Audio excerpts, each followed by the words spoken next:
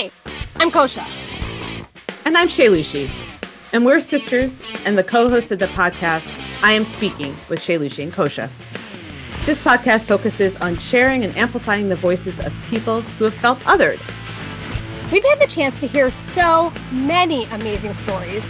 And during season 2, one of our running jokes together was that once VP Kamala Harris heard about this podcast, she was definitely going to call us to be a guest. But that we would have to turn her down because her story didn't fit with our theme for that season. But that joke was really the seed for this series. I Am Speaking with Expert Voices, an arm of our original and still ongoing podcast. We're excited to share with you the stories and expertise of people who are at the forefront of their fields. And Madam Vice President, with the launch of I Am Speaking with Expert Voices, we are now ready for you to join us at any time. I think that was good, right?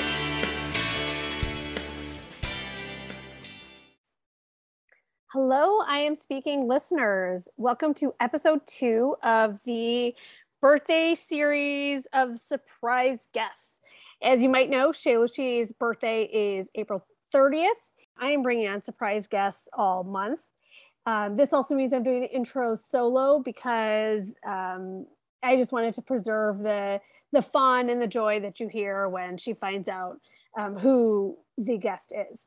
But this week, we turned the tables on her a little. I turned the tables on her a little bit. It is my best friend from high school, Emily Bleeker. She, if you want to do one of those like SAT logic problems, Beth is to Shaylushi, who Emily is to Kosha. So we met when we were 15. We have been through the trenches and the high highs and the low lows together. She's still one of my dearest friends now, 25 years later, 27 years later. And even though life has taken us in different directions, we always come back and we seem to be on the same page.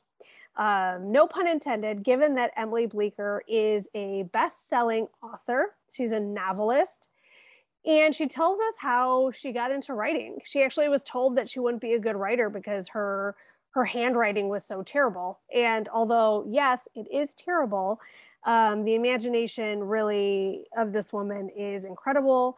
I very, very much encourage you to read her books. Her books are all over Amazon. The first book is Wreckage. Second book is When I'm Gone. And Working Fire is her third book. If you have not read any of her books, those will get you started. And then this episode will make you want to read even more.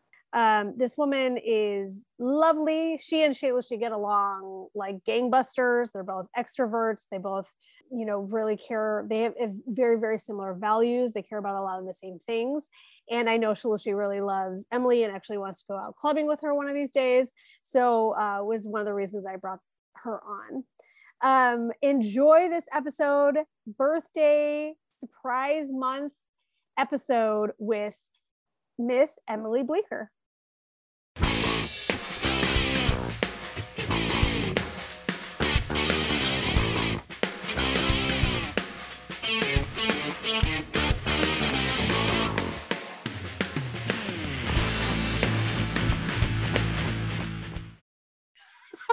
Okay. Hello. So I would say that the first episode of what? Do you want me to cover my eyes? No, not yet. Oh, not yet. Okay. Not yet.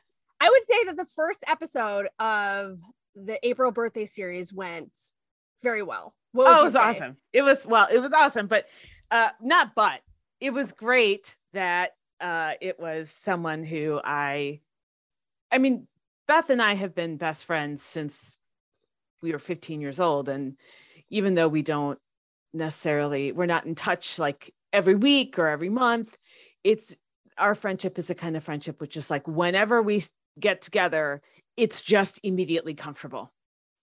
There's no lag time in being comfortable. We're not like, oh, and how's your mom or whatever. Right, it's right. like, I've known Beth since I was 11, right? So when you met her, and she's always been that person. Yeah. She's always been this person that's really honest, really big, really open. Like we didn't talk about the loss of her husband or her mom, but she was really open about what she's been through, and that was part of her advice. So, all right, you ready for episode 2? I guess so. Okay, this will be fun. I think okay.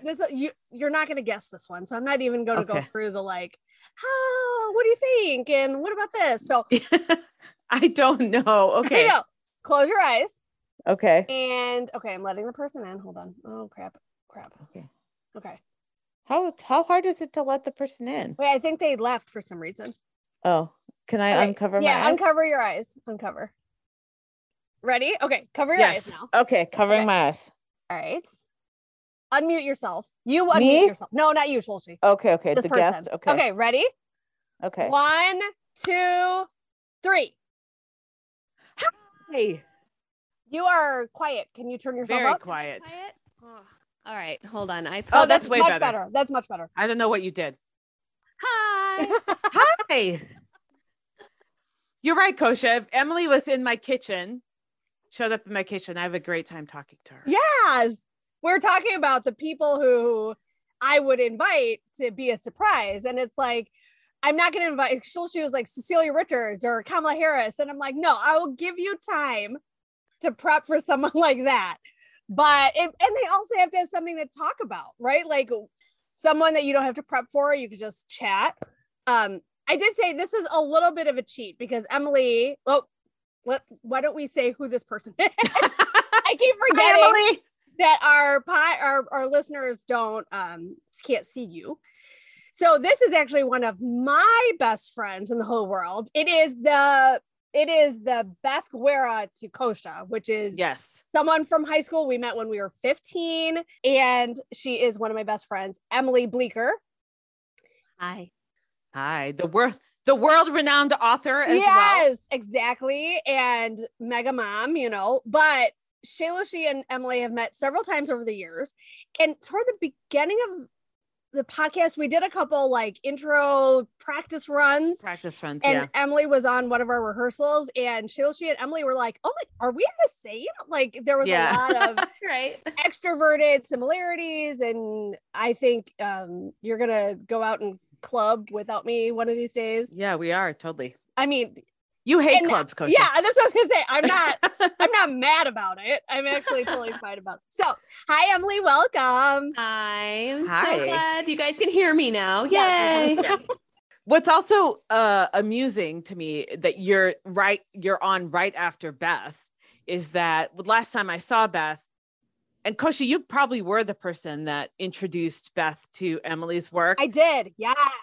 Emily, I was talking about you, and she's like, "Oh my God, Emily Bleeker, the person who wrote these books." And I was like, "Yeah, she's like Kosha's best friend." Aww. She's like, "Oh my God, I'll pay you to get autographed copies for me." And I was like, "I don't think you have to pay me. I think if we can just make it happen, like, calm yourself down there. It's like, if Kosha needs help with the vet issue, there's not going to be some sort of like finder's fee or like whatever." Like it was just so weird. She was like, she's a huge fan. She like does not remember that because she was like looking for beach reads. Like she was going on one of her very few vacations, and she had posted something. I was like, "Oh, my best friend for high school is an author." The books are very intriguing. There's always a twist, but they are easy, right? Like quote unquote, they flow and you can get really involved, but you don't have to do a lot of like math when you're reading them. I do not have math in my books. You are exactly right. Exactly. So, and she was like, "Oh, great, I'll pick up Wreckage." And then suddenly like she's a super fan of yours. Yeah. And she has forgotten like that I was the one who was like, "Hey, this is my best friend." And I think you were like, "Yeah, she is like Kosha's best friend, like you're mine." Like they go way back and stuff. Yeah. Right. Yeah. It was funny too, because she was like, and then she was like super fanned on me, and I was like, "Oh my God, just relax." Like it's just a person, just so you know. I mean, she's an awesome person, but no, absolutely. Emily is a very awesome person, but also I think it's easy to sort of like pedestal people when you know of them and you have a lot of respect for their work or what they do or who they are. And then you forget that like they're actually just a person. Right. Yeah, it's a good thing to remember. It's actually something that's been humbling for me as I've gone through this whole author journey. Just to, I've met people who I've known just their names before, and then I've met them as people, and I'm like, oh, you're people too, Yeah. You're people. That's right. I'm a people. We're all a people. Yeah. They say something like never meet your heroes. Right. Because it's always disappointing. But I'm like, actually, I want that.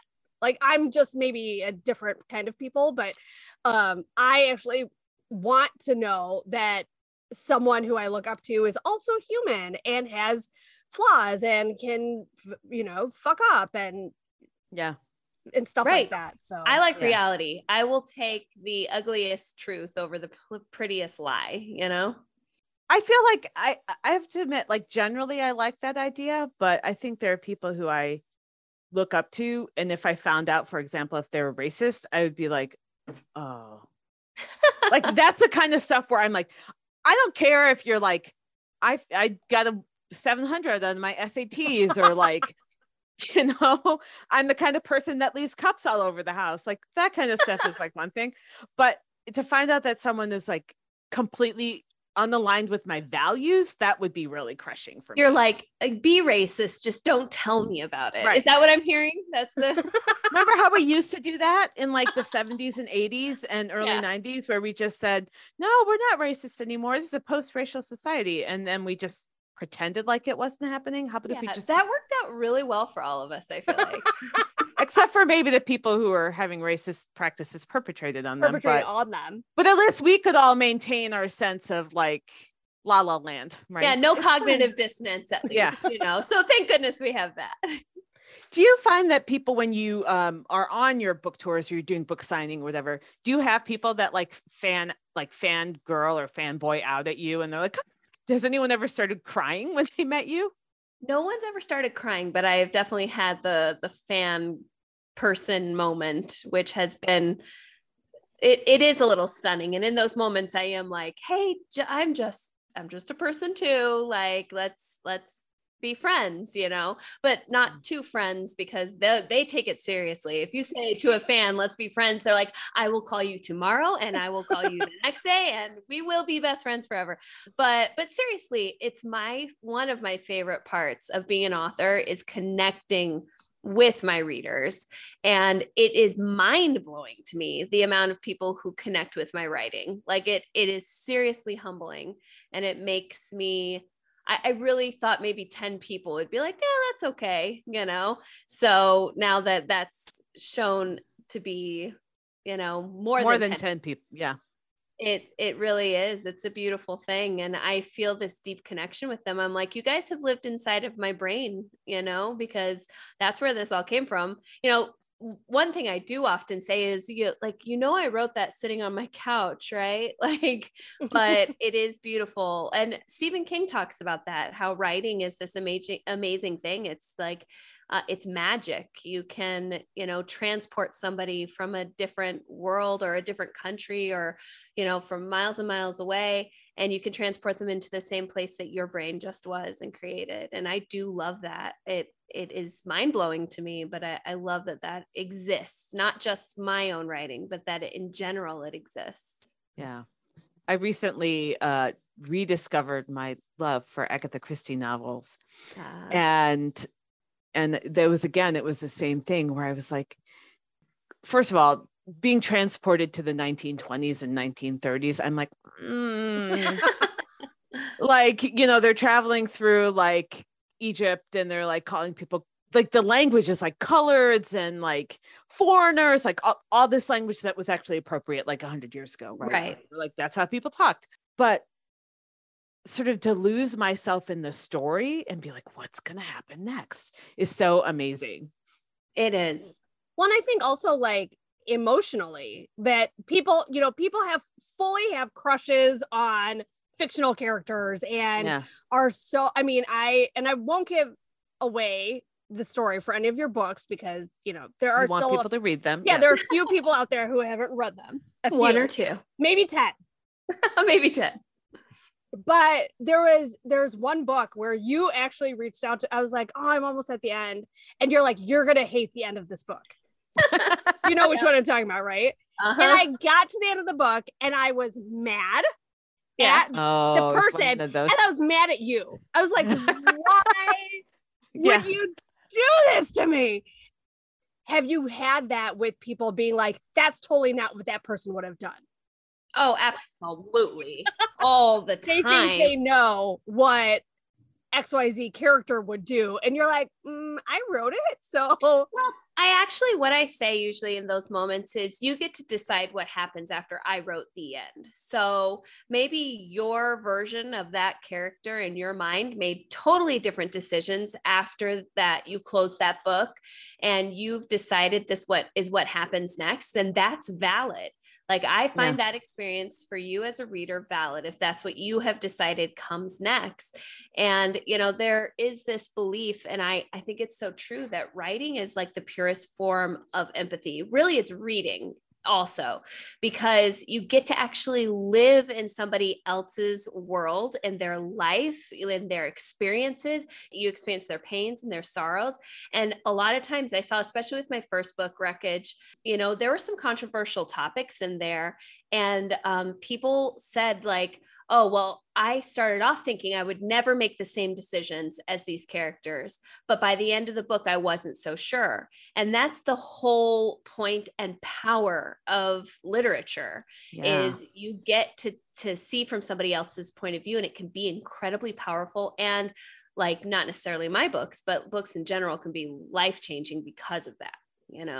So that's why I like them to own the experience, to really say, okay, like this is the understanding I had of that character. And I think that's what comes at the end of this book, or comes after the end of this book, until I write a sequel and tell you you're wrong. So well, that's interesting, because I know with what's that it was a movie, and then it with Scarlett O'Hara. Oh, Gone with the Wind. Yeah, thank you. I wanted to say Grapes of Wrath, but I was like, that is wrong. There's also a movie from that book. There are G's and W's. Gone with the Wind and Grapes of Wrath. It makes sense. But then the sequel movie came out called Scarlet, and people were angry because they're like, that's not what happened after that. Right. Story ended. Well, that was such a weird. So Gone with the Wind, I actually love as a book, which is so funny because my son recently was just like, he is way into classic literature, which I always have been. I have a minor in literature. And so he's been really reading a lot of these books. And I was like, well, you should read Gone with the Wind, because I have like an antique version of it that I keep on right by the front door. And he's like, well, I can't read that because it's racist. I'm like, yeah, it's very racist. I'm like, but it's racist in a way that lets you see what racism actually was in that time period. And I actually think it's not a great book because you're like, rah, rah, racism. It actually makes you be like, ooh, wow, racism was disgusting and gross and real in that time. It's like seeing from that point of view is really very, very interesting to me. But I'm sure the story behind Scarlet, So Margaret Mitchell, who wrote Gone with the Wind, she died fairly young.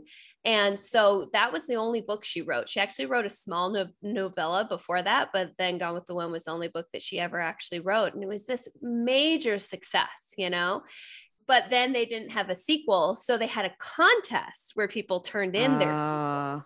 And that's how Scarlet ended up becoming the designated sequel for Gone with the Wind. I think it was in the 80s. I'm not exactly sure the timing of it. It was way recent. It was a very weird story. I agree. I don't think that's what actually happened, but I like fan fiction. Yeah, right. It only gets weird when they say this is definitely what happened next, Well, it's interesting that your son was like, well, I can't read that. It's racist. And I was like, I just think, how much classic literature would we not read because it doesn't match up with our current social values, right?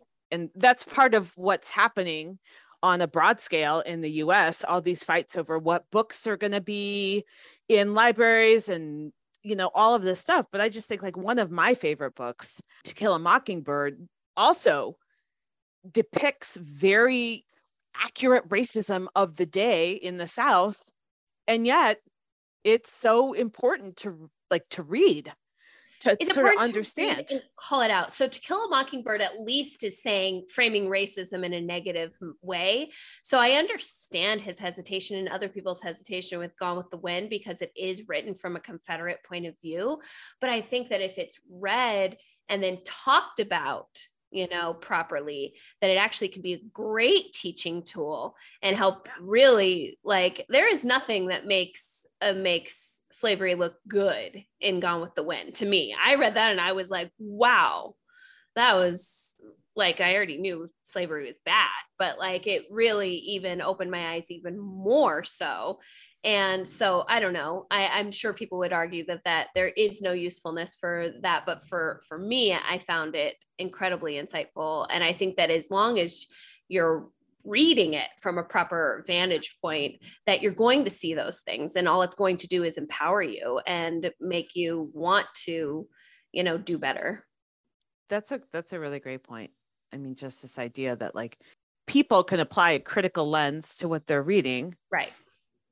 And say, okay, what is this telling me about what it's like to be a Black person in the United States, and the roots of what it has been, right? What Black Americans have been up against their entire lives since the moment they, from the generation they landed here until now. And this is a part of it, to understand that experience, not necessarily to be yeah, and this is great. Don't read it as propaganda. Right. And I know that when I've been through hard things, the one I would love it if people could recognize, just say, hey, those hard things were hard, and those that happened. It would be really hard for me if those bad things were washed away completely. I feel from history, as though they didn't even happen, So I don't know. It was an interesting conversation. I don't know if he'll read it or not, but I do see some value in it, as long as, like I said, as long as it's done with a critical vantage point, especially for my kids are white. I think they need to look at things critical from the past and be able to say that those were not good things that were done properly. Yeah. So yeah, absolutely. Yeah. Well, let's zoom out a little bit and talk a little bit about how you even got here, right? Yeah. So Emily and I met when we were 15, like we said earlier, and I always knew you to be a theater person, singer, theater, wanted to be on stage. Walk us through a little bit about how you got into writing. Yeah. So I actually never thought I was a writer. When I was younger, so I've always had terrible handwriting, and I can attest to this. Yes, absolutely. You do. You can. Terrible handwriting, still not great. My spelling has always been incredibly weak, but I've had a on fire imagination for my whole entire life, but I didn't know that could translate into writing. I thought that writing was just you're a good writer. And the first thing that you write is the perfect thing, and it's beautiful. And that is exactly what will be published. And so there was no part of me that thought that I would be a writer. So in fact, I thought that I would try and be an English teacher, but then convinced myself that I couldn't do that either, because of my shortcomings when it came to spelling and writing. So I ended up becoming a kindergarten teacher. And then I also taught academically talented and gifted classes for third, fourth, and fifth graders. And I wrote the curriculum for our district for the academically talented program up through that age. So I enjoyed that. But one of the classes I would teach was a writing class. And so I would have the kids write. I learned about Writer's Workshop. And so I started doing alongside them. So I enjoyed it a lot. And I started writing secretly in the dark of night in this Jane Austen fan fiction group. And I wrote, I know it's a thing. Yeah, apparently. There's nothing wrong with that, right? It gets you started. Why not? Yeah. I can say there's nothing wrong with it now. Back then I'm still embarrassed by it. I'll admit it. I've gone back and found it. It's under a different name, so you shall never find it probably. but I went back and read it and I'm like, oh, this is so bad. Like, this is so bad. Was it cringe? As the kids say nowadays. So cringe, yes. But I feel like me saying it's so cringe is also cringy. Yeah. No, yeah, absolutely. But we both have kids around the same age. And so I say that just to elicit that reaction from my older kid. Just to get them to cringe. Just to get them to cringe. Yeah. That's really funny. If I really want to make them cringe, I throw in yeet as well. I still don't understand what yeet even means. It's like really throwing, like just like chucking something, but it's not actually a cool term anymore. It's like not the term. So then it's like, not only is it cringe because of me saying cringe, but then I'm also using an outdated term of yeet. And it's just like, oh no. I'm sorry to interrupt about yeet and cringe, but go ahead.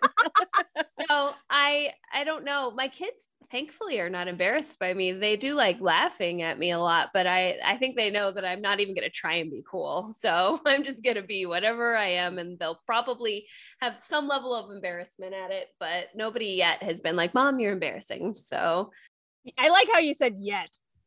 Yet. I don't know. I think my older kids think that they think I'm cool. My older kids do. If you're listening, please just let me believe this. Like, just keep on. Yeah, that's right. My daughter will probably be the one who will be like, oh, Mom, but. And right now is too young and actually does think you're cool right now. Yeah, the only time, I know I'm getting off of what you're talking about, but we'll pick up Jane Austen. Yeah, we'll pick it up. Don't worry. The only time I've noticed an extreme embarrassment is when we'll drive up to school and we blast show tunes on the way to school and we sing together. And whenever we get up close to school, she's like, we're just going to turn that down and let's not sing. And I was like, what? People want to hear our fantastic performance. So, and she's like, I don't want them to hear your fantastic performance. I just want to keep that for myself. Yeah, that's very special. Just between the two. For me. Right, exactly. Yeah, Betsy she does think I'm cool for the most part. Yeah. Or at least like she wants to be around me. And I have said something like she'll give me hugs and kisses. And I'll be like, there might be a time where you don't want to give me hugs and kisses all the time. And she has said stuff like, oh, Mama, no, I will always love you. I always want to give you hugs and kisses. And I was like, will you sign a legal document? That is true. But the other one is like, I do a lot of like crazy songs and dances. And there's stuff where I'll be like, I'll just do this song in front of your friends. And she's like, do not do that. And then like all last year, I'd pick her up from school. And I had this routine where I'd be like, hi, my name is Mommy. Like, what's your name? And she was mortified. And she at first was like, Mama. And then finally she just like walked like 2 steps in front of me. Like, I don't know who this crazy woman is. That's so funny. They'll tell those stories affectionately one day, I think, or they'll tell them to their therapist and they'll be like, yes, now we understand why you are the way you are. Do you need antipsychotics? Yeah, exactly. Taking antipsychotics. It will be for good or for not good. We just don't know yet. You can never know. All right. So back to Jane Austen fan fiction. Look at that. Jane Austen.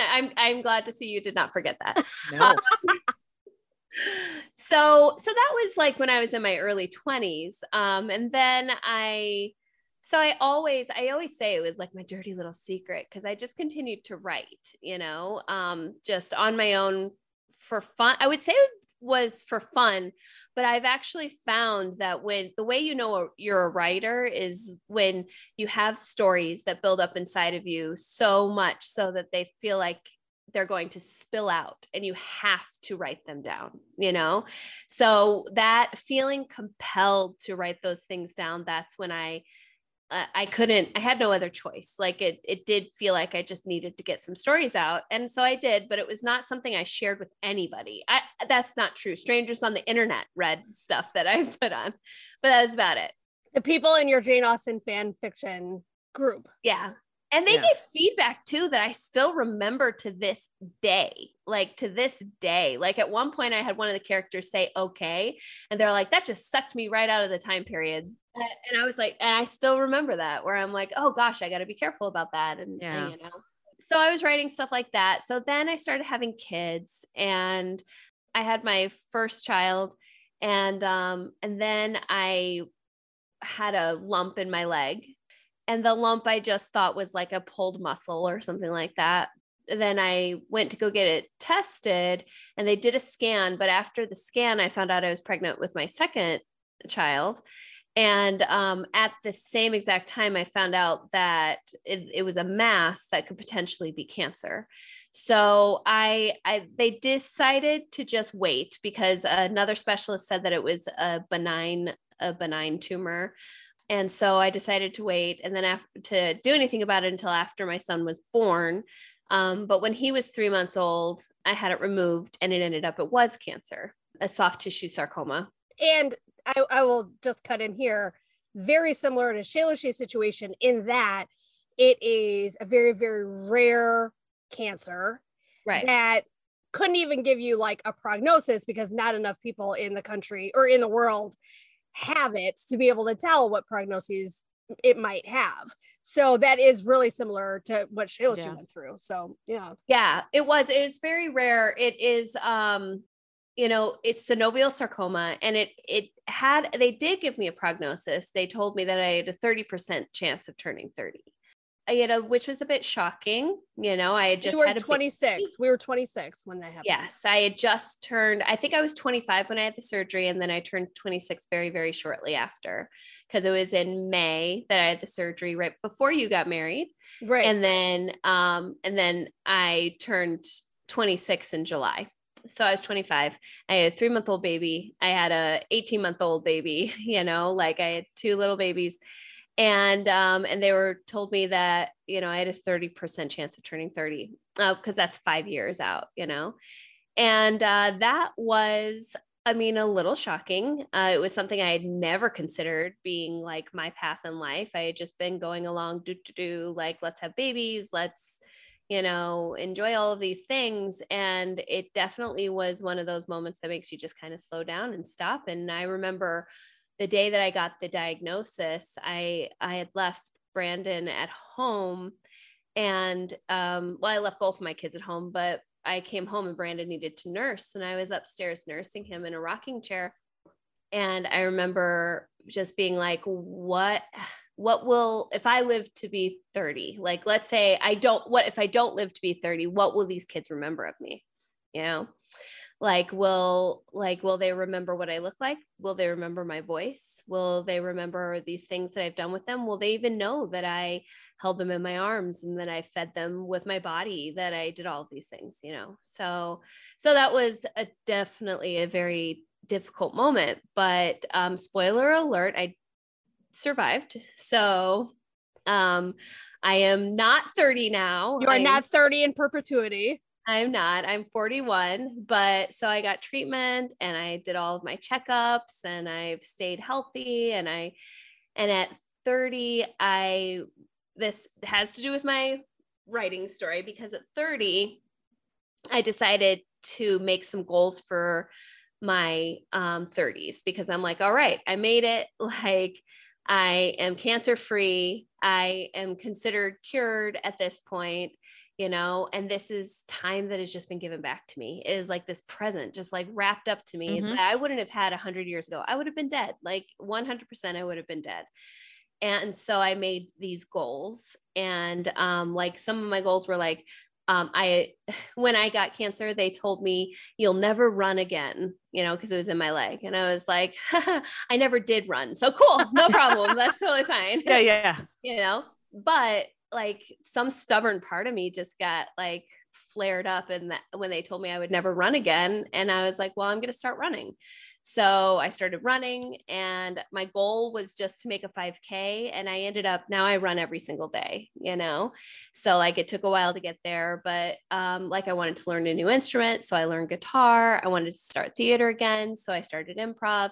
And then one of them was that I wanted to finish a manuscript. And I said I would say it like this: I want to finish a manuscript, but I'll never try and get it published. That's how I'd say it, And so when I turned 30, that was my goal.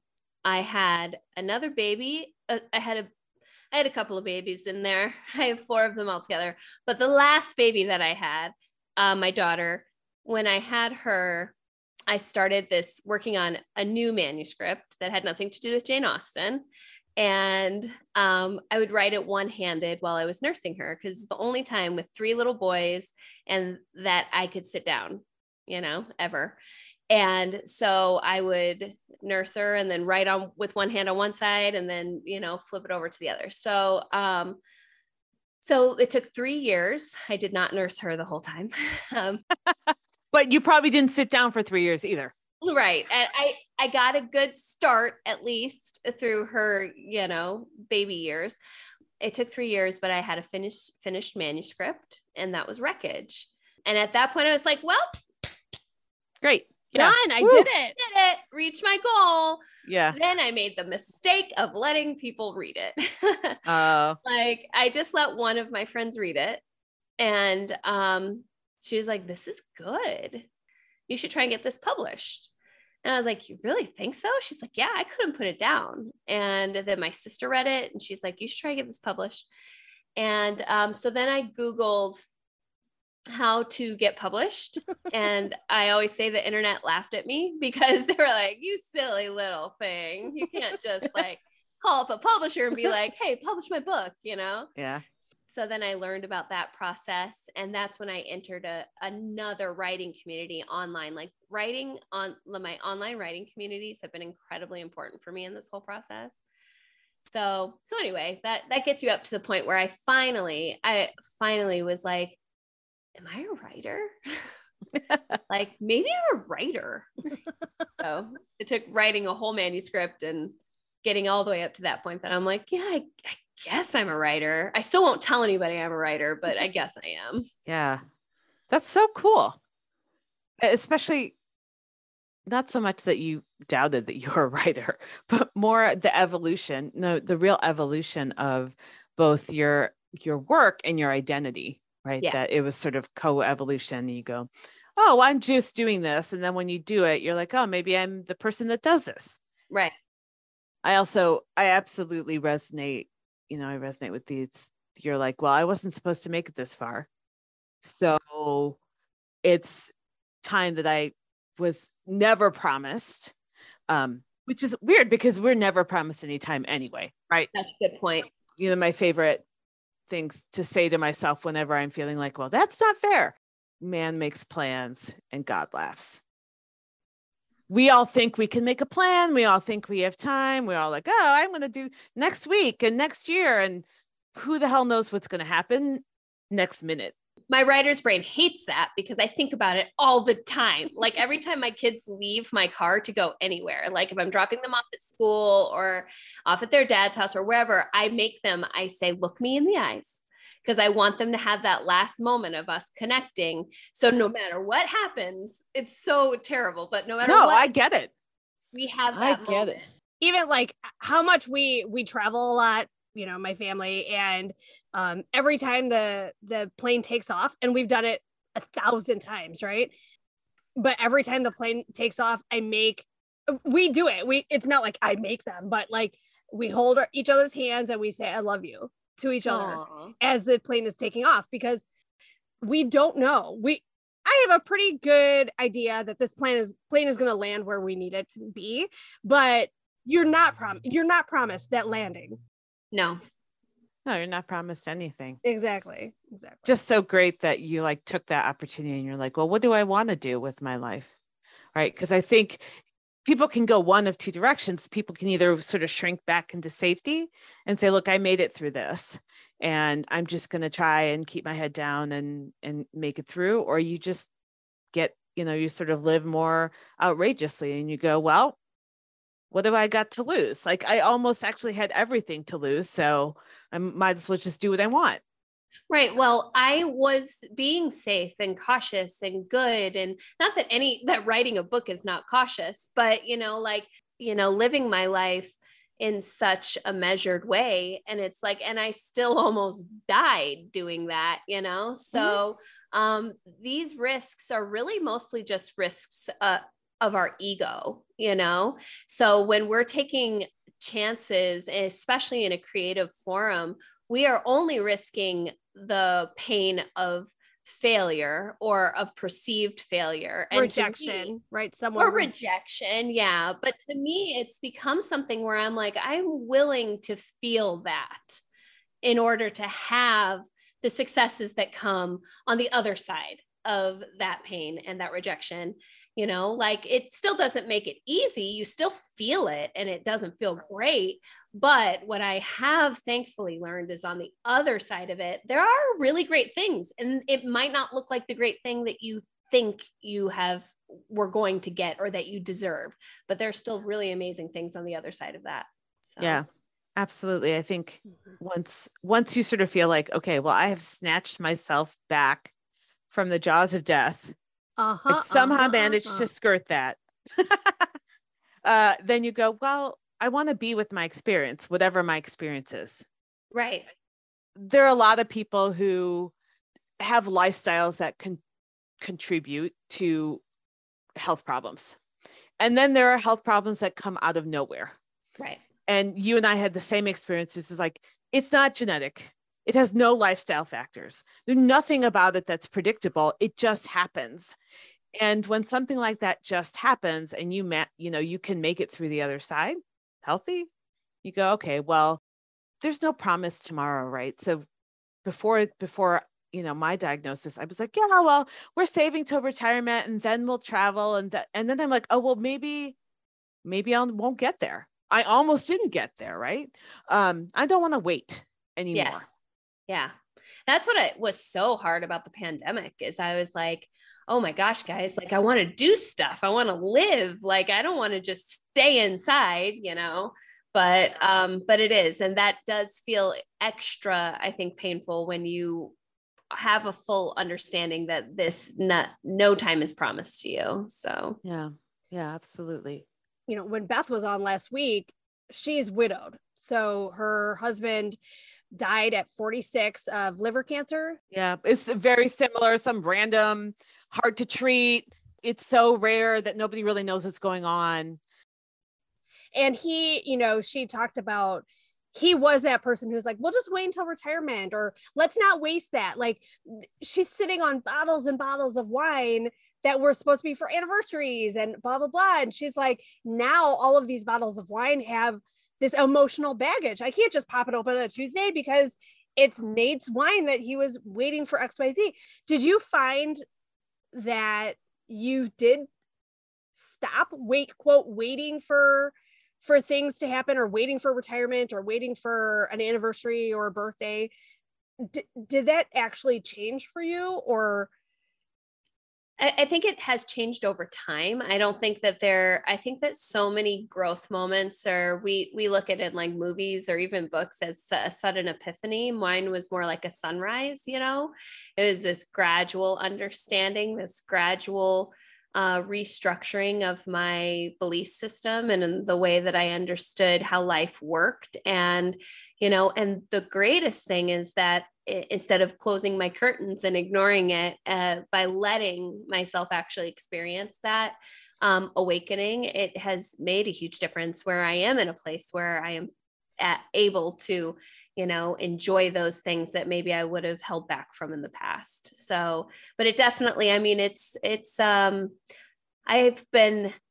haven't been 30. Well, I was going to say I've been 30 for 11 years, but no, I've been in your mind, you've been 30 for 11 years. In perpetuity, right? It's been almost 12 years since my 30th birthday when I made all of those goals. I reached all of the goals that I made for my 30s, and I made some new ones for my 40s, And I think that all that it has done is just shown me like just to make those big goals and to go for it. Like that there is really no harm in I mean, there is a harm, I guess, if you go for it and you don't have a scaffolding beneath you, if you aren't doing it in a proper or well thought out way. But I think that if you do that and you're getting back up after you fall down every single time, that you're just going to get stronger, Like I like talking about, I gave a talk a couple of years ago where we talked about that bear hunt song. I don't know if you've ever heard the one like, I'm going on a bear hunt.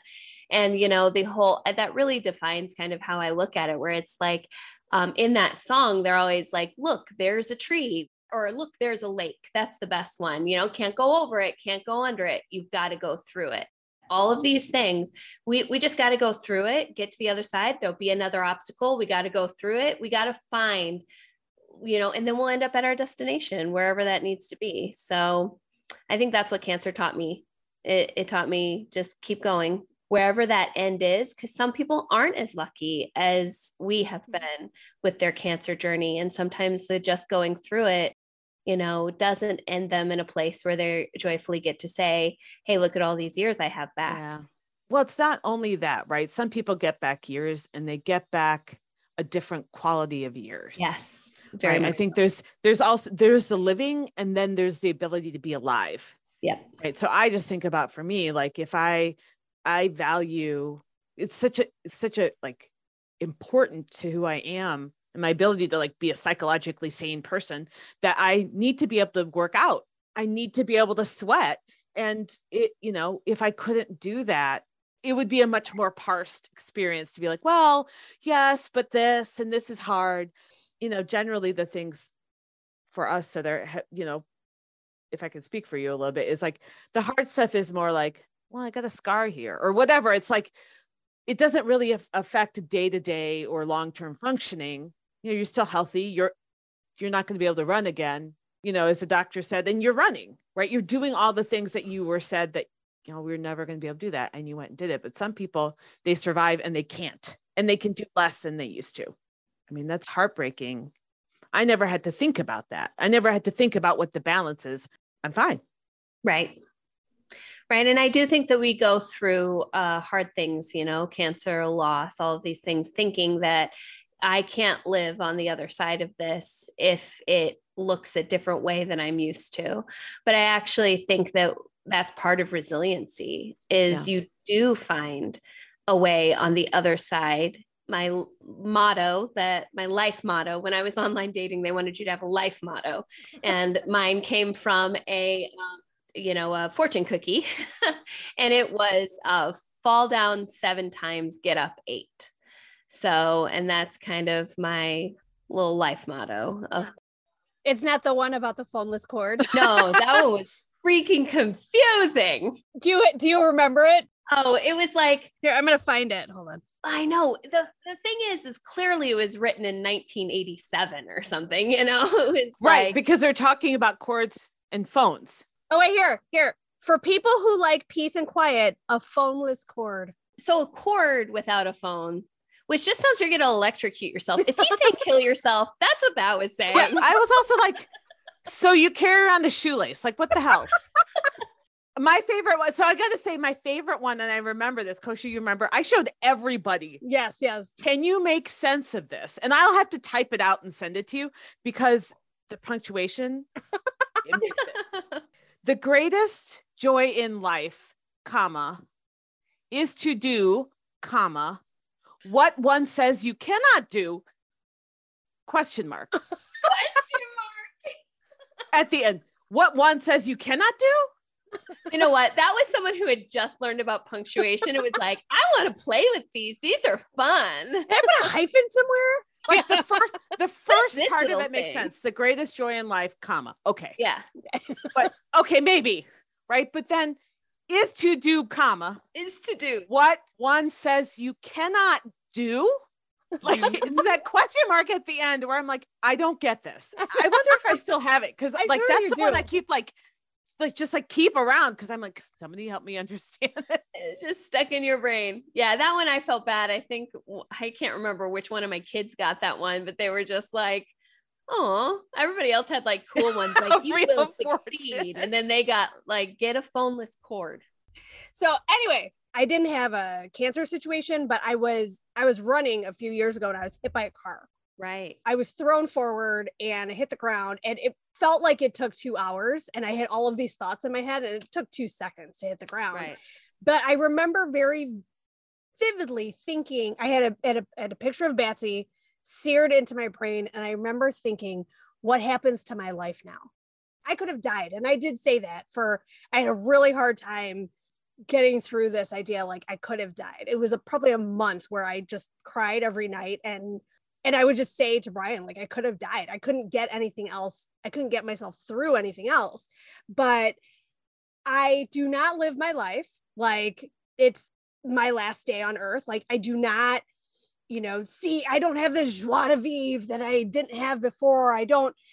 But I do little things I've noticed since that happened, telling people I love them constantly, even again, like through gritted teeth. I don't get as pissed about small things. Like it's like small things that I notice that I don't want to put my brain space on that if I don't have to. Like, that's kind of the small stuff that maybe that's like the sunrise that you're talking about. It's like little things that have become part of my person. Like, there's a really good quote, I'm trying to find it, that I watched in a movie. The movie's called About Time, and it's about like time travel people, but like who like genetically time travel. It's cool, I swear. Actually, when I first looked at it, I was like, this looks like a silly rom-com, which I like rom-coms, but it looked like really out there. But it ended up being really deep. And it's that these people, this certain family can go back and they can live days over again within their lifetime. And so the protagonist has to decide how he's going to live his life knowing about this. And he says, at one point he says, the truth is I now don't travel back at all, not even for the day. I just try to live every day as if I've deliberately come back to this one day to enjoy it, as if it was the full final day of my extraordinary, ordinary life. And I love that, because that's all we can do. Right. Yeah, I like that. That is really great, right? Like, I think it's like very related to the Mary Oliver quote, like, what will you do with your one wild and glorious life? Yes. What are you going to do here? And it's interesting because for me, my big realization has been, you can't pour from an empty cup. Yes. So this whole like, Coach has heard me say it probably 100 times, I'll sleep when I'm dead, which took on a whole nother, sort of meaning after my diagnosis, but also just sort of like, I don't have time to rest. I don't have time to chill out. I got stuff to do. What am I going to do with my one wild and glorious life? I'm going to make the biggest impact I can. But then for me, part of the realization was like, I actually have to take care of myself. I'm so taking care of my friends and my family and doing all this work for social justice and blah, blah, blah, blah, blah. Well, who's taking care of me? I'm the only one that can eat right. I'm the only one that can get enough sleep. I'm the only one that can get enough exercise for myself. That I have to do that first, right? Which was it's very anti-intuitive for me. I don't live in a place of like taking care, like I'm not constantly paying attention to what I need. I'm almost always not aware of what I need, and having to actually pay attention to it is both liberating and also like, it's like stepping into like when snakes shed their skin. I don't know this to be a fact, given that I've never been a snake, but I imagine that first little bit is a little like, it doesn't feel quite right to them. It's still moist and wet and it's like prickly and you're like, oh, right. And that's what it feels like. Okay, where's the next version of me has got to do these things. But it doesn't feel quite right yet. So I'm waiting for that skin to feel a little bit more normal. Right. No, I really love that. I love that too, because also it's not just about the big things for me either. It's actually also about really settling into and enjoying the ordinary things and the everyday things, but actually enjoying them, and not just enduring them. Or, the one thing, I will never enjoy folding clothes. I'll just say that right here and right now. But so you heard it here first, people. The I Am Speaking community heard it here first. Emily Bleeker. No scoop. Yeah. How about this? Anybody who does like it is a sociopath. I'm just kidding. I'm just kidding. Oh my God, that's a book. Your villain just likes folding clothes. Just loves folding clothes. They go break into people's houses just to fold their clothes. I want that villain in my life. And they they break into people's houses. They like drug them and steal all their stuff, but they fold the clothes. I love it. I don't know. I didn't want to make it like they're not like a serial killer, right? No, they can't kill the people.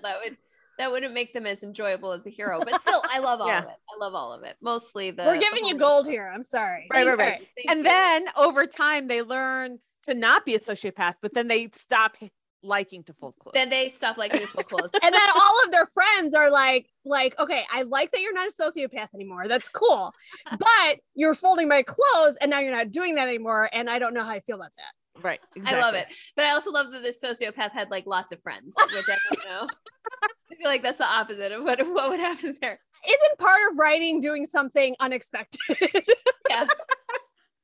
But no, I totally agree with that. Like the whole concept of like self-care, and not self-care as in, I mean, I do think that it's great to like go get a massage and stuff like that, but self-care is in like actually understanding what you need, you know, and what is of value to you, and being able to say those things out loud, and being able to, you know, what I had the hardest time with in my life was saying no, you know, like that is a skill that I had to learn as I got older and as my sunrise kept happening, you know. Yeah. But all of those things just built on top of each other.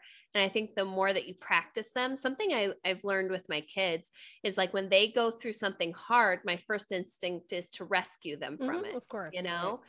But what I have seen is once they learn that they can go through that hard thing and make it through to the other side, that it actually gives them great strength and resilience. Yeah. And so it's a challenge. It's a good thing for me to understand too, and to build trust in them. But we have to do that for ourselves as adults a lot too. Yeah. How old is your youngest, Emily? 10, 10. 11, 10. 10. So you're both a few years out from this, but Betsy is coming home with some interpersonal situations going on on the playground and stuff. And I actually hugged her the other day, and she was going through something and I couldn't answer her question. And I just hugged her and I was like, being 7, it starts getting hard. Yeah. I get it. Aw, I love that. We're in the middle with you. Mhm. Like you're deciding, like we're always here. And I'm like, oh my God, that's nuance that is so new for us as a family. To your point, Emily, it would be so easy to just put down a rule, quote rule, be like, that's how we can fix this problem. But no, there's a lot of nuance as you grow older that they have to go through. And then actually kids never learn to manage their own. They never learn to self-regulate. They don't really learn how to negotiate with peers, or to creatively problem solve. Yeah, I always say that's why I'm glad I have 4 kids, because I could mess up with the first couple and then get it figured out by the end. I'm sure they appreciate you saying that. I love hearing that on the podcast. Well, and there's 4 of us too, Shayla, Shimi, and then we have 2 younger siblings. Yeah. I'm pretty sure that's what happened. And we constantly bring it up with them. So you might be setting them up for some future arguments. Oh, believe me, I am fully aware. Well, it's not so much the practicing, so much as like just how the rules just like relaxed. So they weren't really a rule anymore. It's more like a loose suggestion. I mean, but also I have 1 and I'm 42 years old and I'm tired. So there is an element of like, I do understand. Like the 4th one, you're like, are you going to die? Like, is this going to kill you, actively kill you? No. So just go ahead and do it. It's fine. Right. I think your skills also improve, and also, you know, which things to be extremely worried about and not worried about, you know, like, and also, you know, what I came to understand really, really well, that there are just phases, you know, like phases that kids go through. And I can say, all right, I remember when this kid went through this same phase, and they're going to come out the other side of it. And that's okay. You know, like teenagers get like, I haven't had a girl yet be a teenager, but boys go through a certain time where their hormones make them angry, and they get angry. And I know if I'm consistent and we talk about it and talk about proper ways to deal with anger, or that we get to the other side of that anger and they learn how to manage it. You know, the first time that I went through that experience, I was like, oh my goodness, I'm failing as a mother. I did all of these things, but now the 3rd time I'm going through it, I'm like, okay, hey, bud, this is normal. You're feeling pretty angry. Guess what? That's testosterone. Mm-hmm. That is pretty normal for you to be feeling that right now at your age, you know? So let's talk about how do we deal with those things. So, how old is Thomas now? He's 14. About Isha's age then. 17, 16, 14, and 10, right? That's what you have. For me, yeah. Yeah, okay. I picked up on Emily's last 2, where our kids are both the same age. Yeah. The last 2. Yeah. Yeah. You tagged in. Yeah. I had this realization the other day that my older kid is going to be 15 in November. and will be able to get a learner's permit to drive a car. And I had this moment of like, I'm sorry, where am I in some Twilight Zone episode? Like, what's going on here? But the same way that kid's moving on to high school and the other younger kids moving on to middle school. And I'm like, we moved here when the younger one was going into kindergarten. And so like, that's also a bit of like a weirdness, which is like, oh, now I've had this many kids, like we're already done with elementary school. Like, how did that even happen?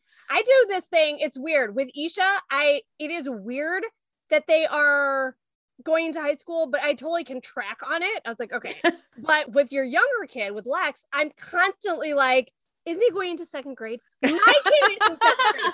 And I'm not being facetious either. I'm like, seriously, like, when does he go into third grade? And she's like, 3 years ago. What is wrong with you? Do you have that kind of cognitive dissonance with like your kids growing up, or are you pretty firmly sometimes, like they're teenagers? Yeah, sometimes I do, like especially seeing pictures of them just like 2 years ago. I'm like, oh my gosh, how did that much time go by?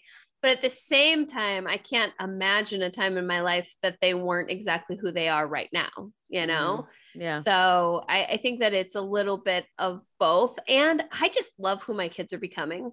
Like every single day, of course, we have ups and downs and really hard things that we go through. But every single day, I find something where I'm like, oh my gosh, I love that you are this way. Like, what a great person you are turning out to be. I do that with Bats every day too. I really do. We're like, at least once a day, Brian and I will look at each other and be like, that is hilarious. Like that is part of her personality. And I just realized, you know, for so long, you start by going like, oh, you get that from your dad, or you get that from your mom, or someone will be like, your mom was exactly like that, or you look like your dad, whatever.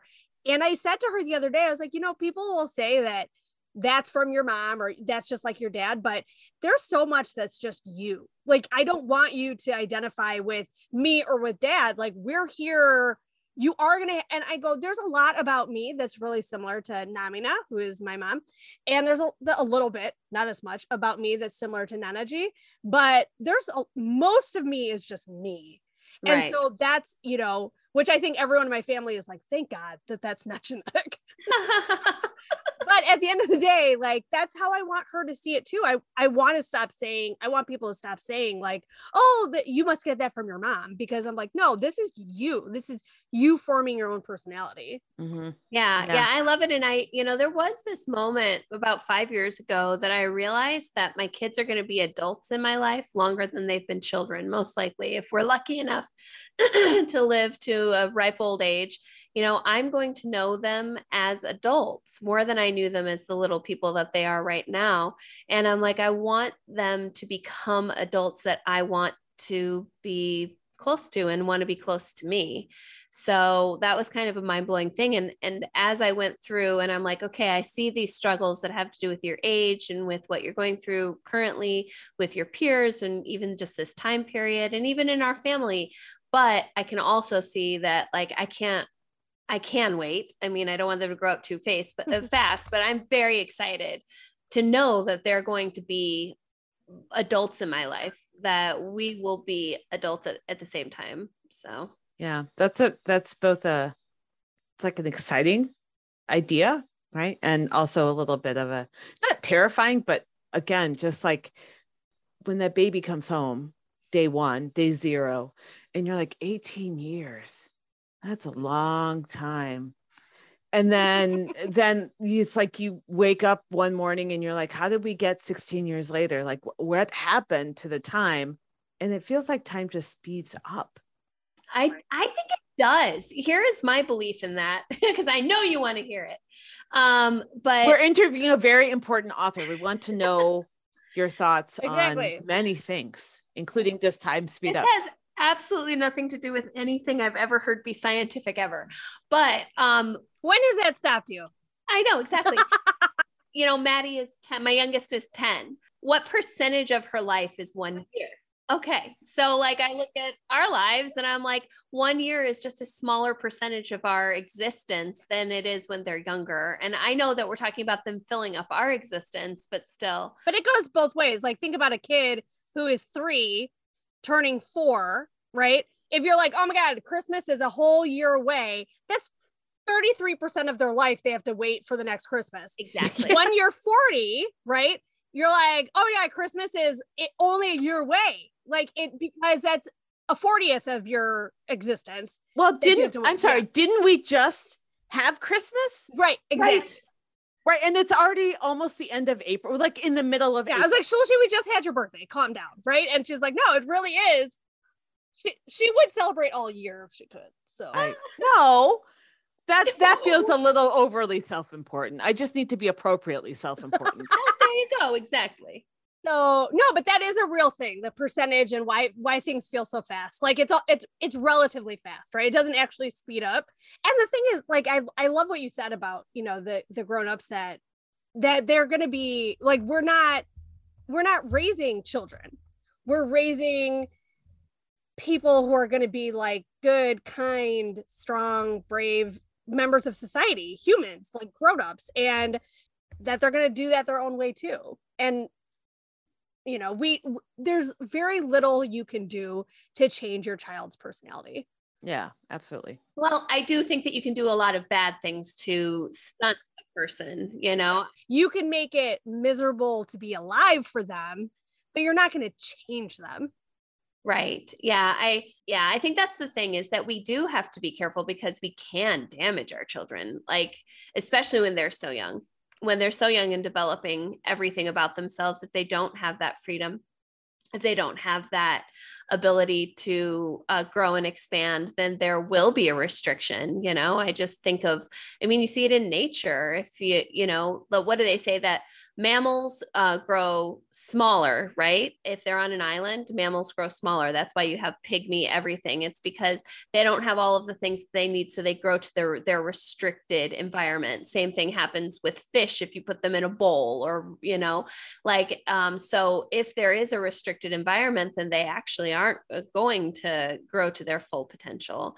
So I guess that's what our job is as parents, is to give them enough boundaries that they stay safe, but also enough freedom that they can grow to their fullest potential, you know. That's actually quite profound. Well, thank you. To think about, you know, just how much control parents have in both keeping kids safe and providing appropriate boundaries, but also knowing when to loosen those boundaries, knowing when to let go of what things, knowing when to come back, you know, come down a little harder, like, hey, that's really not okay, versus this is a phase. Let's talk through how you might deal with these issues. But like, I don't need to like go off and like to have a like big blowout with you because you yelled at me about something, as opposed to like, no, you can't just take the car without talking to me. Like there's, and I think when I use those two examples, obviously one is a big deal and one is not that big of a deal. But I think for some people, it's all a big deal. Right.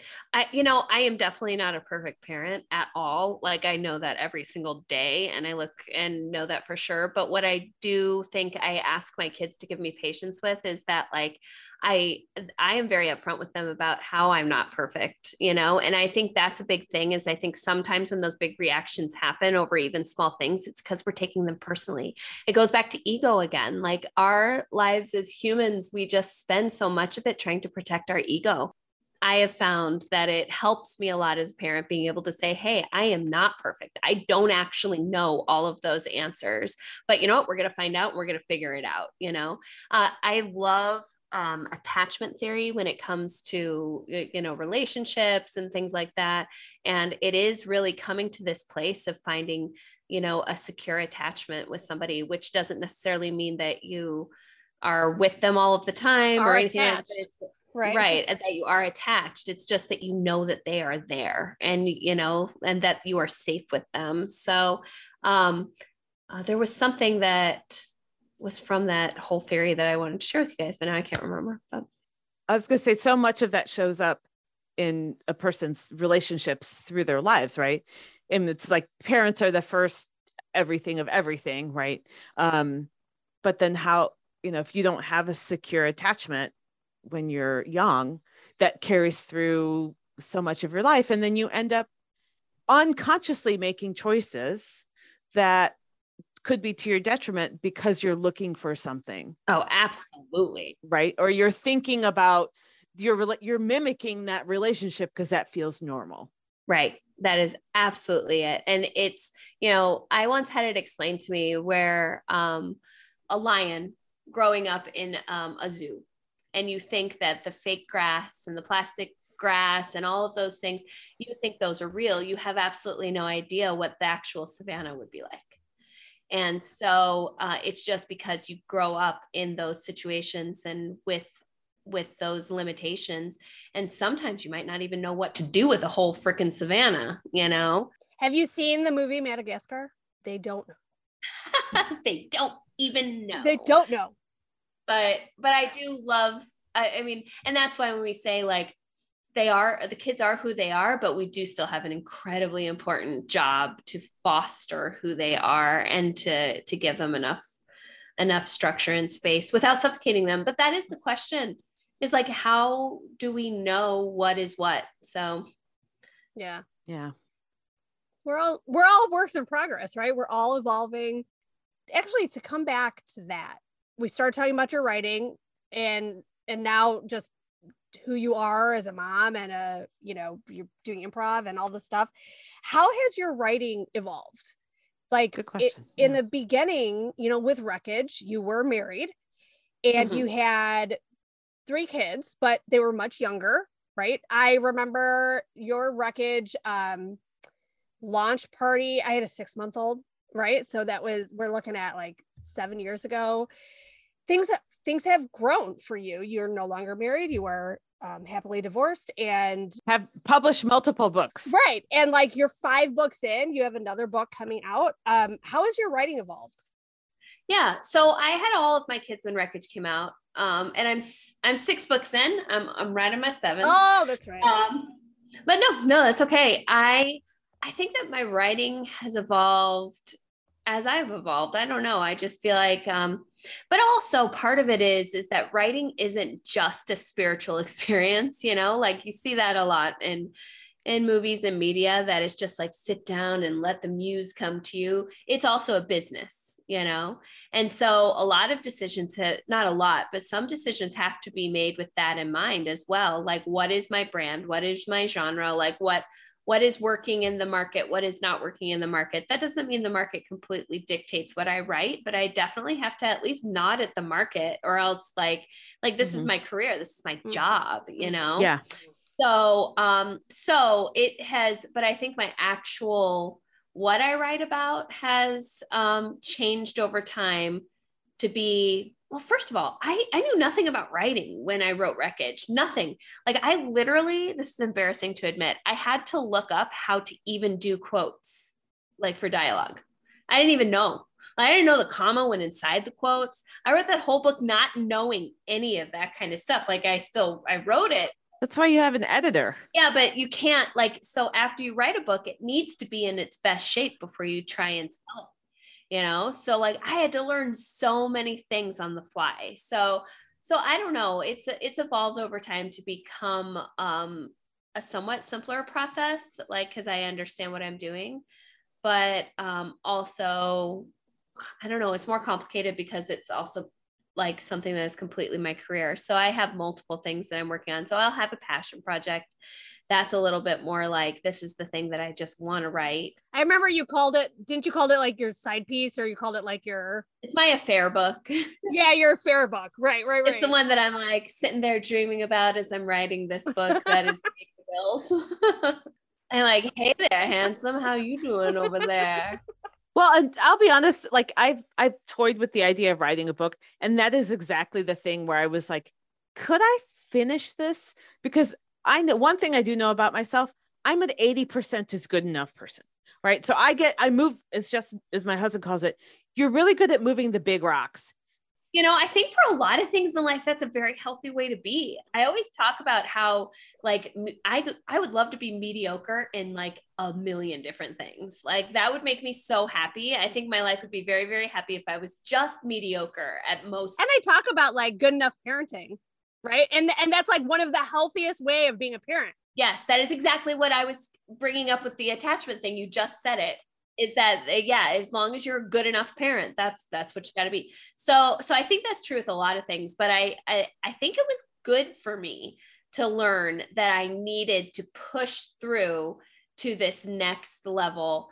But even that wasn't finished, like I did 3 years of work. I did like 6 months of editing and learning. And then once it got picked up, I had to do 3 more rounds of editing on it, and it is a lot. And it does feel a little like painful at times, but I also feel like as writers, we're super lucky because we get to get it to that polished point. We get to do that work all ahead of time so that when people pick up our book and they read it, they're like, wow, this is so great. And everybody thinks this was the miracle that you just sat down and wrote in one weekend when you were inspired. Right.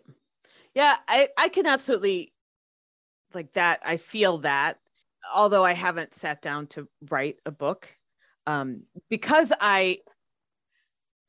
that very thing, which is like, if I have to do 3 edits after I've done a bunch of additional edits, I'm going to hate the thing that I'm working on. And then I never, it's how will I want to finish it? How has your voice changed? Because I can definitely tell from reading your books or listening to them. I listen to all my books on audio, but your first book, it was really interesting because if I closed my eyes, I could see you telling me that story as seniors in high school. Like it was your voice as the Emily that I knew. And then it's grown and it's still your voice, but it's now like the Emily that I know, right? Like it's definitely it's changed, but I can't put it into words to make it make sense to anybody else but me. No, and I felt it. Like it's definitely a thing. I think there's just the first book definitely was like it's almost it's a little embarrassing how much it was like I was back then, especially some of the plot points that I remember some people would be like, I don't understand why this character is so upset about this, And it was just the value system I was coming from at the time. And like I do look at some of the things that character was incredibly upset about. And I'm like, wow, I must have been really, really hung up on those things as well. I was definitely coming from a place of someone who had just very recently almost dipped out of their family's life, because that's what Wreckage is about. It's about these 2 people who end up on an island away from their family for several years. And, then them coming back and being like, no, wait, I'm still alive, and trying to see where they fit back into that real world. And so I do look at that and I understand where that came from. When I'm Gone is about someone who died of cancer and then wrote letters, which I can't believe I wrote that book because I still to this day avoid movies about cancer. So those came from my life experiences more so. I think Working Fire had a lot of undertones from the difficulties in my marriage. But I do think as time has gone on that it's just becoming, my characters are becoming less of my unmet emotional damage and needs, and more so they're becoming, I think the emotion will always be fed from my well of actual life experiences, because that's just how people write, and that's how you can understand the emotions of the characters. But I think that they're more themselves than they are, my experiences at this point, and honestly, nobody wants to read me. Every book is around 80,000 words. So, and I've written those books 6 times over, and I'm on to my 7th. Nobody wants to read that many words. 560,000 words about you. Shut your freaking mouth. That's what it was. I did the math. Did math like this. You didn't put the math in your book. You said it. So I just did it for you. I just said it. So you did it for me. See, I do have math in my book. It's not that easy. That's a lot of words. But you guys. It is a lot of words. Yeah. Nobody wants to sit there and just hear my point of view and my words and my feelings, experiences, and emotions. So it seems like it's not trick. Right. That makes it sound like it's some sort of like smoke and mirrors BS. But the work of the writer is to take your own experiences and depersonalize them just enough so that they become universal. Right. Amen. That someone who's nothing like you could read your book and go, oh, I get this. I feel it. I've experienced, right? Like I know what this would be like. But I can totally see the point too, which is like, you can't also just write devoid of your own experience, because then it's wooden. Then it's like a manual, right? It becomes very technical. Or it's not real. Like, okay, so this is a random topic, but I'm watching Big Love right now, which I've never seen before. Really? So, yeah. So, you know, I grew up, not even grew up. I've lived my whole life Mormon, right? And I've never seen that show because it's about polygamists and about Utah and stuff. But I decided to watch it recently with my boyfriend, and we were watching it.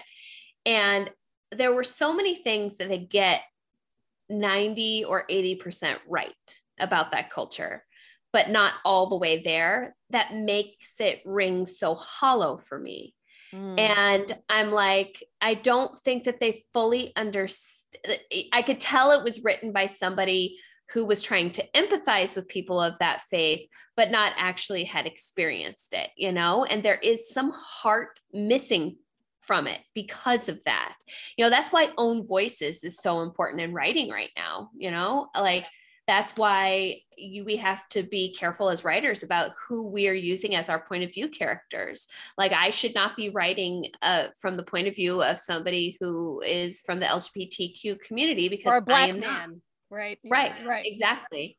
So, because right now those voices need to be held by the people who have had those experiences. Now, that doesn't mean I shouldn't have characters from different backgrounds, because that would mean my books would just be all, you know, middle-class white people.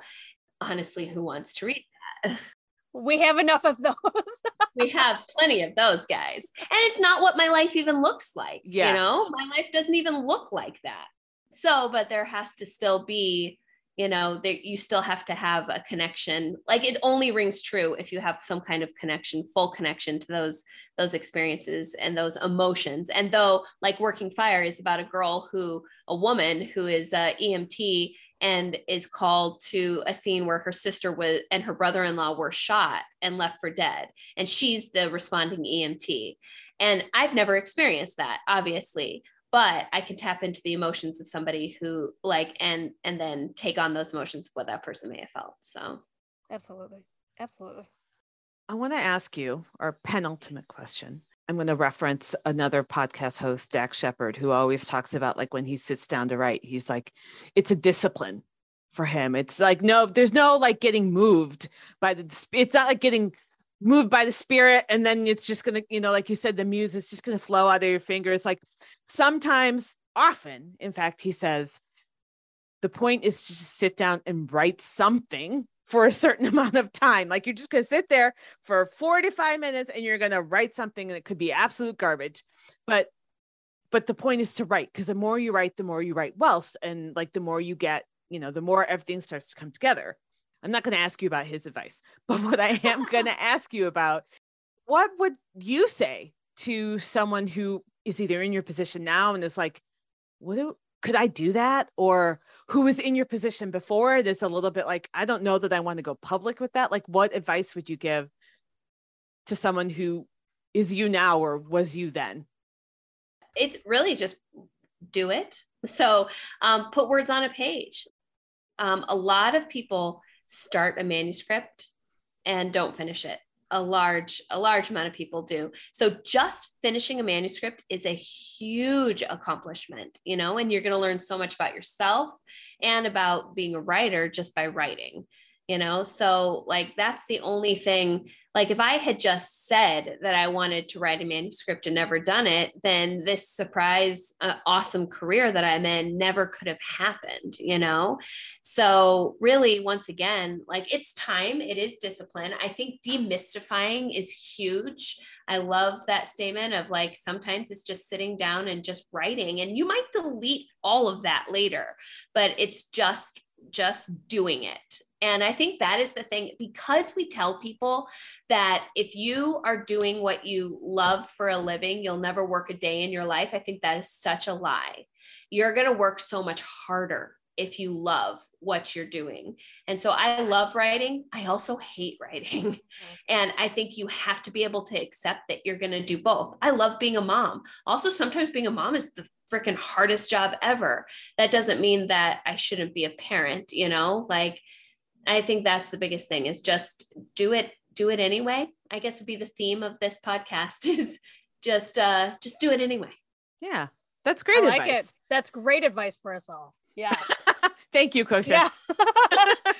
I mean, and you know, Dax Shepard has said this, and I think you told me something really similar is like, sometimes you have to give yourself permission to just write shit. Right. Anne Lamott says that. She has a whole chapter in Bird by Bird where it's called Shitty First Drafts. And so good. I give that to anybody that I start working with who is writing, because that is what you have to do. And I think it works in life too. If you give yourself permission, it's what we talked about at the beginning of this. If you give yourself permission to know that you're going to fail occasionally, it makes it so much easier to be successful. So because if you're just sitting back, holding yourself together, so afraid of that failure, then you are never going to succeed at anything ever. That is absolutely predetermined. You will never succeed. So just open yourself up to failure. It would be amazing if someone just started listening to the podcast right then. When Emily said, "You will never succeed." You never. That's what they heard. That's going to be the soundbite. That's going to be the soundbite on Yeah, that's right. TMZ tomorrow. Yay. I am speaking. Cross that out. You will not succeed. You will never succeed. We're going in a different direction for our next season. Yeah. Our next season is about how people should sit down and shut up. Yeah. So, okay. So our last thing that we always talk about is the idea of Familect. Do you have any examples of Familect in your own life, with your boyfriend, with your improv troupe, with your family and kids? What are like weird things, like invented words and phrases or things that have taken on a meaning? Tons. We probably do it a lot in my home, especially. So Jabra Tama is how I call my kids, because it's Johnny, Brandon, Thomas, Maddie. So if I need all of them to come, instead of saying all their names, I just say Jabra Tama. That's good, because you're saving a lot of time. Exactly. And then also in a store, and I swear to you, this works to this day. Absolutely. If I go, all of my kids will come to me. That's awesome. Yep. It's a whistle. It's like I've said, it's like they're the Von Trapp family singers, you know, Captain Von Trapp is like, has a whistle. That's all I have to do. Maddie says that it's me going bleaker, bleaker, but it's not, it's just an easy whistle. If that's how it's being perceived, fantastic. Exactly. I know somebody who does a Chewbacca, like, I can't even do it, but does like a Chewbacca sound. I'm going to leave that in because that was the worst Chewbacca impersonation ever. And then his son will do it too. And so they know where they are in the store. It works. I will watch them. I will be like, okay, I see them over there. I'm going to do the whistle and see what happens. And they all just are like little prairie dogs. They're like, it's on, we have to go. Oh, that's cool. Awesome. My kids know the point and snap. Oh yeah. And they hear me snap and they're like I can be yelling, and as soon as I point a snap, they're like, oh, what's happening? Like, that's so funny. Well, and I use Batsy's full name all the time. I'll go like Anushka Grace Karstens, and someone the other day was like, ooh, she used your full name. I was like, oh no. If I actually go low and slow and I shorten everything. I'll go Anu. And then she like knows that like she needs to fall into line. There is nothing more scary to a child than an adult that is calm and quiet when you have done something that requires yelling, right? Because you know that person has gotten past their like irrational stage to being like, they might torture me. Like, I don't, because they have moved past, they're actually thinking about this now, right? They're not just emotional, like all over the place. They're calm and collected. This could be a real problem. That's really funny. They've already premeditated that murder. There's a line in The Good Place he goes, "You're mad at me." And she goes, "No, I'm just disappointed." And he goes, "Well, everyone knows that's worse." That's worse. Yeah. That's great. That's true. Which is totally true. Yeah. So you have been the loveliest. I love spending any amount of time with you that I can. Me too. You guys are delightful. I cannot wait. When is, tell us about your next book. Yeah. As much as you can. It doesn't come out until next year. So, and I haven't made the official announcement yet, Okay. but it will be coming soon. It's official. The deal is official. I just haven't made the announcement yet. So stay tuned. Announcement on the way. Awesome. Is it about a podcasting Indian sister duo? No, because remember, I can't write that point of view. So you'll have to write that. Oh, okay. No, but you would be like the jealous friend who like The jealous white person wants to kill one of them. I don't know. I'm making up a story as I go Okay. along. First of all, let's just acknowledge that Kosha has a great imagination, doesn't work that well on the spot. Math skills, however, Math, boom, boom, on boom. the spot. But when put on the spot to make up a story, it really does not Backfires work out slightly. well. That was bad. So don't use that. Okay, this story is a dual timeline from World War II and present day. And I will say it has like Hollywood royalty in it, and also talks about the Italian POW camps in the United States. Oh my goodness. Oh, wow. Okay, so I didn't even know there were Italian POW camps. Yeah, there are Italians and Germans were kept in POW camps in the United States. There were like there were 150,000 POWs here. So, And tell us the names of your books in order of publication. First of all, did I say 150,000? You said 150,000. Oh, I did. Okay, Yeah. good. Like 150, you're like, wow, That's like they an could fit apartment into one building. church. Yeah. Okay. So the titles of my books are Wreckage, When I'm Gone, Working Fire, Waiting Room. Oh my gosh, What's Left Unsaid. I'm missing one. No, that's the last one, right?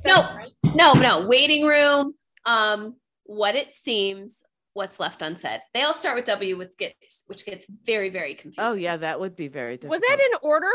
I mean, it was until I messed it up at the end, but the rest of it was in order. So Wreckage, When I'm Gone, Working Fire, The Waiting Room, What It Seems, What's Left Unsaid. There you go. I knew that one came out last. So Is your next book going to have a W title? I have a title that I want for it. I want it to be When We Were Enemies. So are you doing this W thing on purpose now?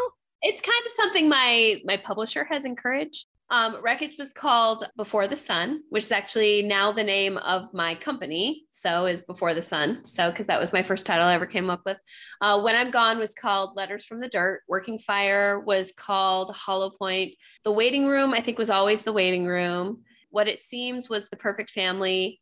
And What's Left Unsaid was just called Evelyn's Story. So they all had different titles. And I would say that your job is, and your skill, your talent is to write the book, and someone else's job and skill and talent is to figure out how it's best marketed. Best marketed, exactly. So what can you change without changing too much?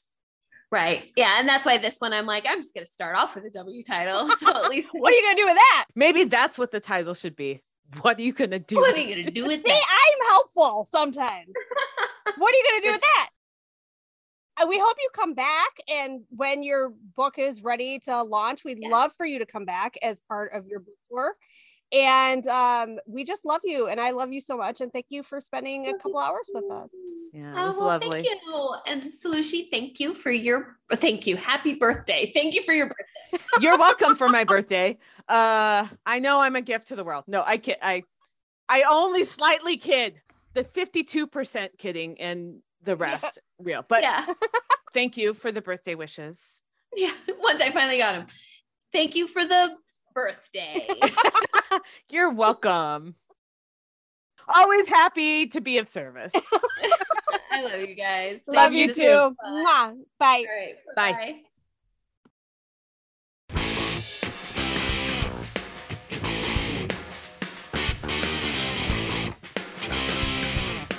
Thank you.